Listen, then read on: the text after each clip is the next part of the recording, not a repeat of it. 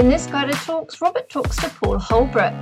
Paul is an author and leadership rebel who, after 20 years managing rapid technology change in the City of London, decided that he'd had enough of standing by, watching the toxic effects that accidental managers had on their people and themselves. From that moment, he decided he wanted to spend his time creating a world of better led people.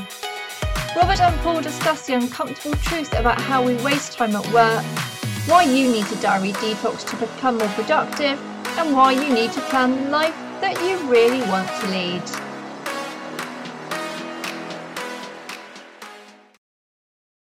Hello and welcome to Guided Talks, and today I am absolutely delighted with someone who claims, we can challenge that, but I hope it's true, to be able to give us back a whole day a week. And this is the wonderful Paul Holbrook. So hello, Paul, and it's an absolute pleasure to be interviewing and talking to you.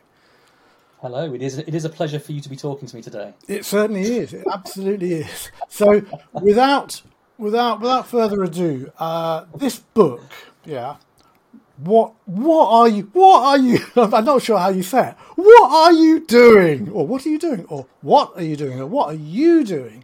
Or whichever way. Just give us a bit of a background to who you are and how you ended up writing the book. I like the fact that you're not sure how to say it, because I think that's part of the reason I called it that, because it could be said in all kinds of ways.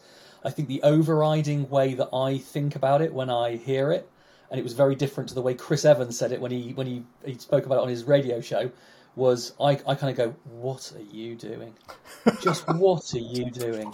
And I think it came out of, I spent 20 years working in banks in the City of London. I was a technologist.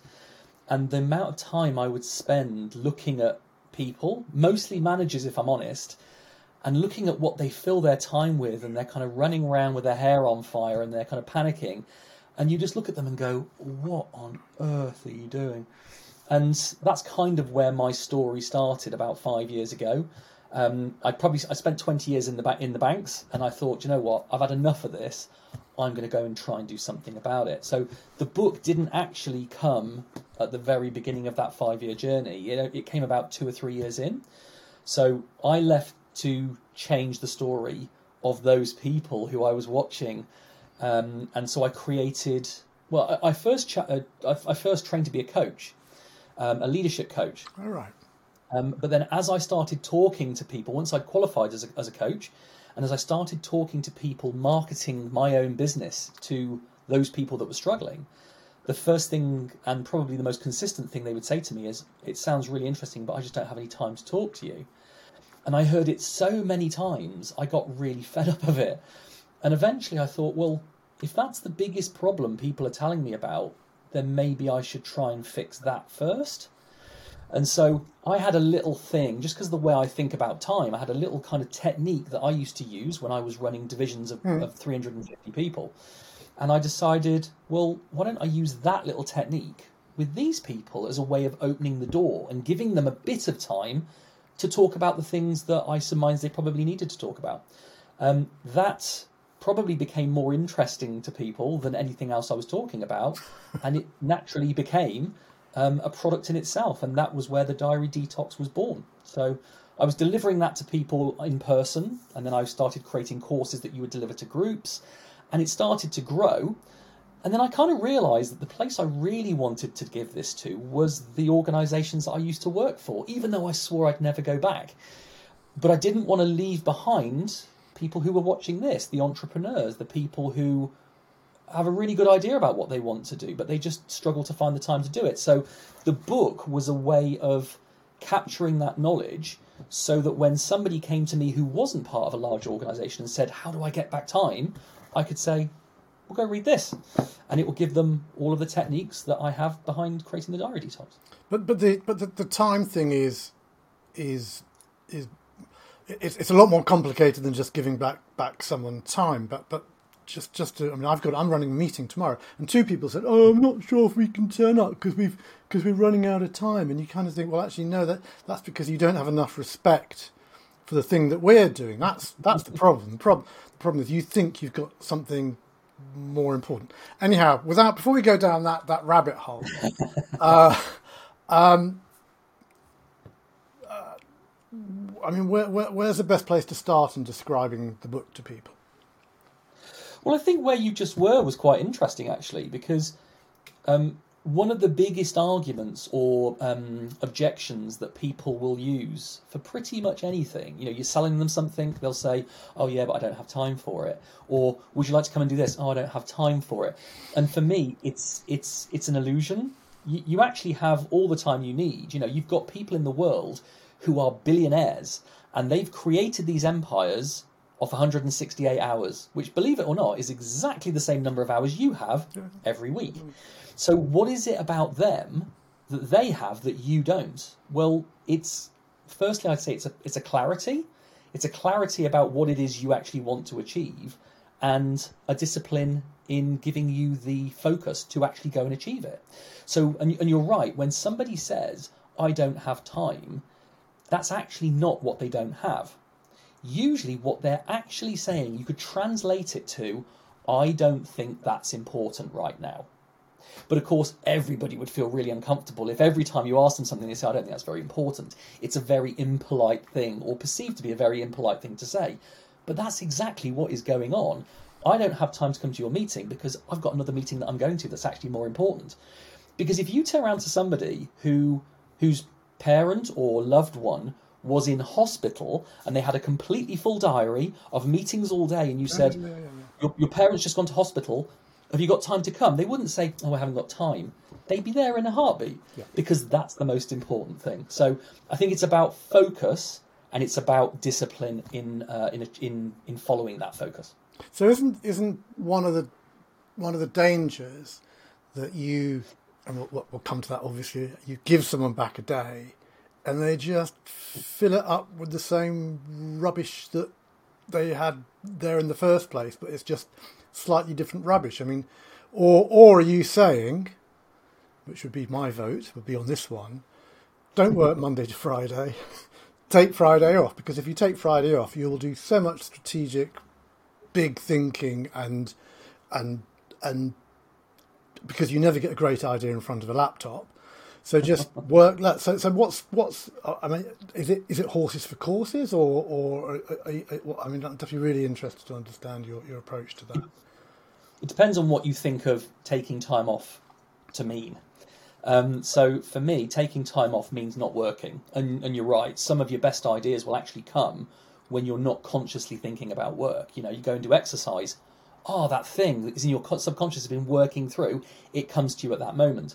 So I think there's kind of two answers here. So I'm doing some work with the 4-day week movement at the moment. And some organisations are really concerned. Their people are concerned that if you try and put us on a 4-day week, we're going to have to fit 5 days worth of work into 4 days. What they don't realise, and this is part of what Diary Detox shows you, is, and this is why I say it'll give you a day back in your diary every week, is that usually when I go and look at organisations or individuals, and we use the Diary Detox techniques to get some kind of a reflection on what they're already doing, because that's quite a big part of it, is reflecting on what you're already doing. Usually about 20% of it or more is spent doing stuff that adds no value whatsoever.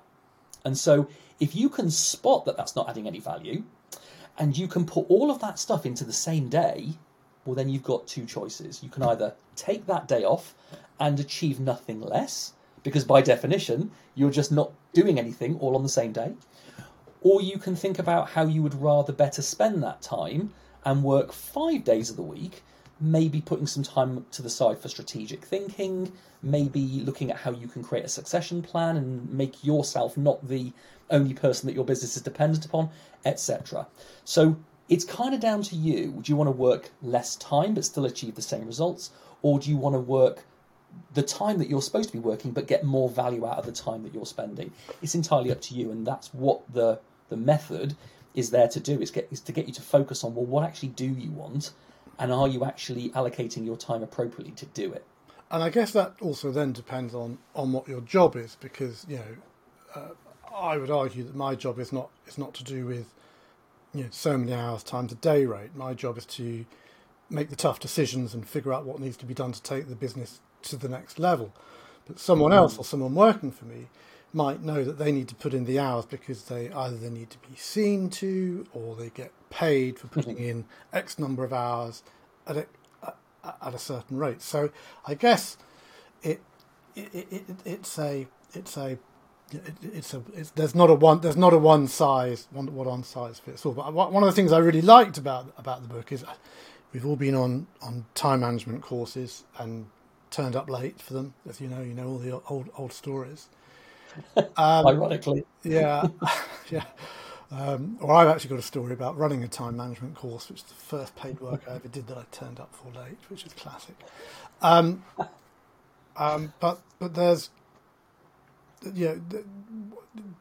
what you're doing is you're not just saying look at your hours, chop the hour into 15-minute segments or 7.5-minute segments, look at them and blah blah blah. You've got a different approach, which I suspect makes your approach land better, because most time management courses, and I feel even nervous using that phrase in your presence.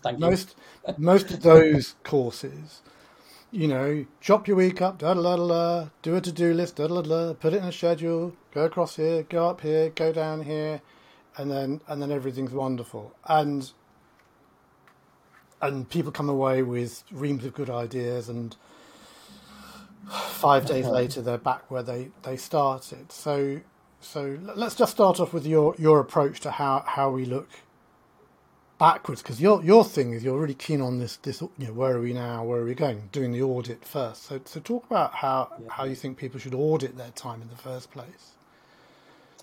Well, the key for me was getting, when I said that I was kind of breaking out myself and I was wanting to create my business around coaching, and people said they don't have enough time, and I was sitting there thinking, well, given the role that you say you're doing, you should have time for that. So, and I'm a natural problem solver. My background was in my degree was in mathematics, so I was very logical, looking at what's going on with your time, and that's kind of where the method, the kind of genesis of the method for Diary Detox came from, when I was actually managing one person when I was working in the city, and they said, I haven't got any time, and I said, well, just out of interest, what are you spending your time on? And I just gave them a pen and a piece of paper and said, tell me in nothing less than 5% blocks, what is your week taken up on?